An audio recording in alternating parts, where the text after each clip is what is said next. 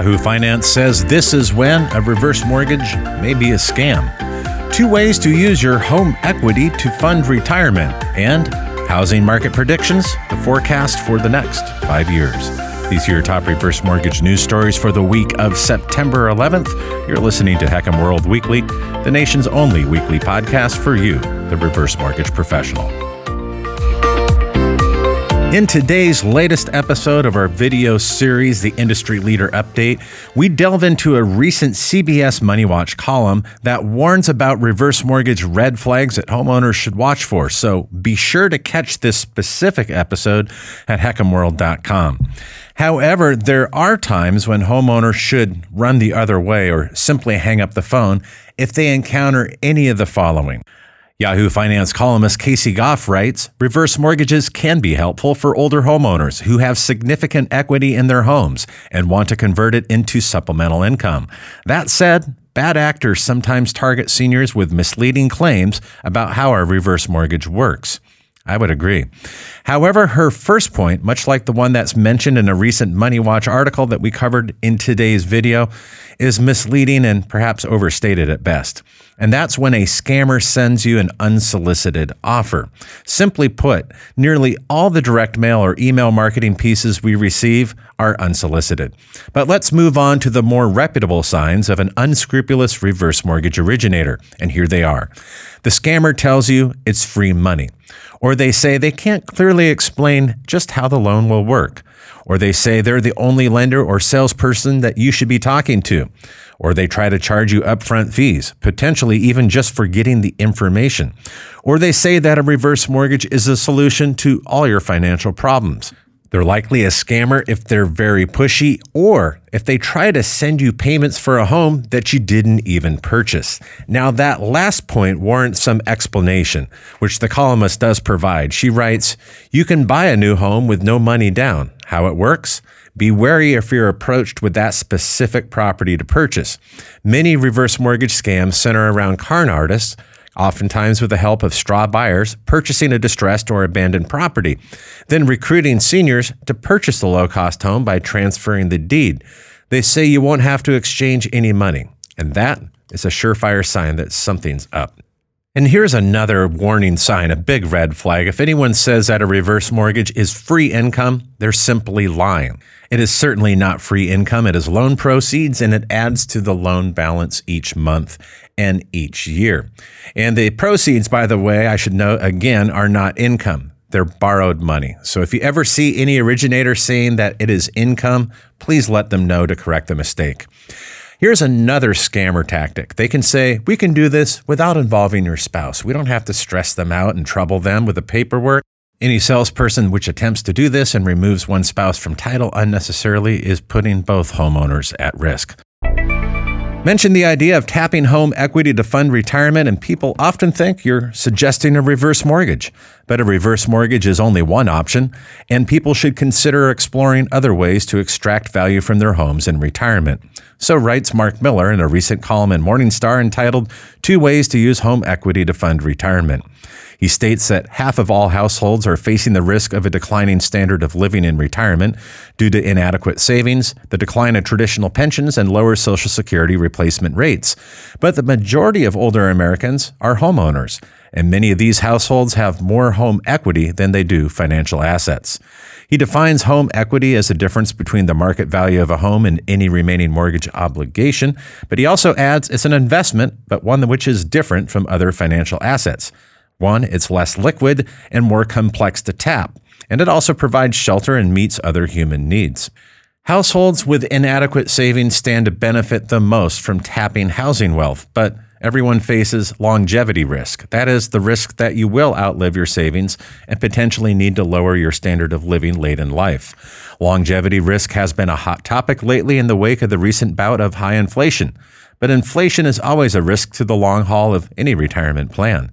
Housing wealth can be considered a hedge against inflation. This is especially true for homeowners who live in areas that have experienced high home appreciation, especially during the housing run-up. So what are the options? Basically, there are 2. First is to sell and move. That is to extract the equity from the home sale, but it really depends on sort of a lottery, he writes. Vanguard notes, the lottery winners are those who live in locations that have enjoyed strong housing value appreciation. And then comes option number 2, borrow against it. If you don't want to move, another option is to borrow against your home equity. Conventional mortgages and home equity lines of credit are one possibility, but the amounts that you borrow must be repaid with regular monthly payments. And I would also add that any line of credit in a HELOC can be taken away should market conditions change. Another way to extract one's equity through borrowing is a reverse mortgage. Miller writes that I don't love reverse mortgages. In a more perfect world, we would support the income needs of seniors through higher Social Security benefits and lower health care costs. Reverse loans can be difficult to understand, he writes, and they do come with high fees and some risks that have generated a lot of deserved bad press over the years. Overall, Miller is correct. There are 2 options. You can sell the house and move, or you can find some way of extracting it. However, a reverse mortgage does remain one of the most unique ways to do so, in that the HECM is the only loan that does not require any monthly mortgage payments, and the unused portion of the line of credit or principal limit actually increases.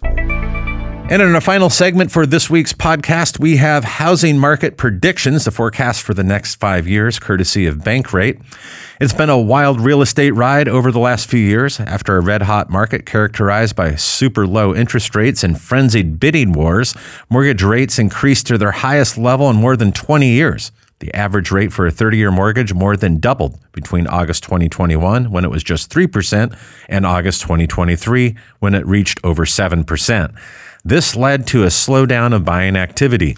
Even so, with inventory still scarce, home prices remain unaffordable in many parts of the U.S., so writes columnist Dina Cheney in a recent Bankrate article. There are plenty predictions about just where the housing market is going to go and move forward in 2024, but what about beyond? First, let's look at one of the biggest drivers of the housing market, mortgage rates. Mortgage interest rates could continue to increase, says Lawrence Yun, National Association of Realtors chief economist, and he adds that 7% could be the general level for the rest of this year and most of 2024. However, Yun notes within 2 years, he says the rate should return to 5.5% to 6%. He also foresees no major changes in purchase price tags on nationwide level, at least within the next year, with fluctuations of only about 5% one way or the other. The only exception is California, says Yoon, where the market could see 10% price declines. Because it is so expensive, said Yoon, California is always the most vulnerable to changes in interest rates. That scenario is already playing out in the priciest areas of California. For example, San Francisco median home prices are down 9.71% since last year, according to Redfin data. Then comes the question, will the housing market crash? The column says, while it may show bubble-like characteristics, Yun does not expect residential real estate will pop. He does, however, predict that sales will be at a low point next year with only 5.3 million units sold, but he also foresees a gradual increase in sales up to an annual of 6 million units by 2027.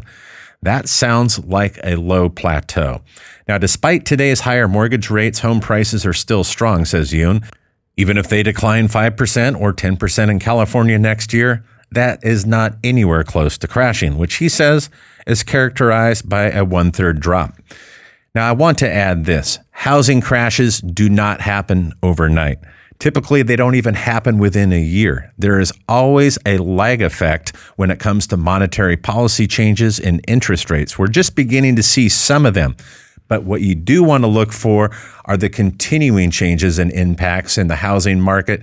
And some of them may be a little bit more severe than the National Association of Realtors suspect or others. We just don't know. But the good news is presently, home prices right now are on an average of 25 to 35% higher than they were pre-pandemic. That traces back to May 2019.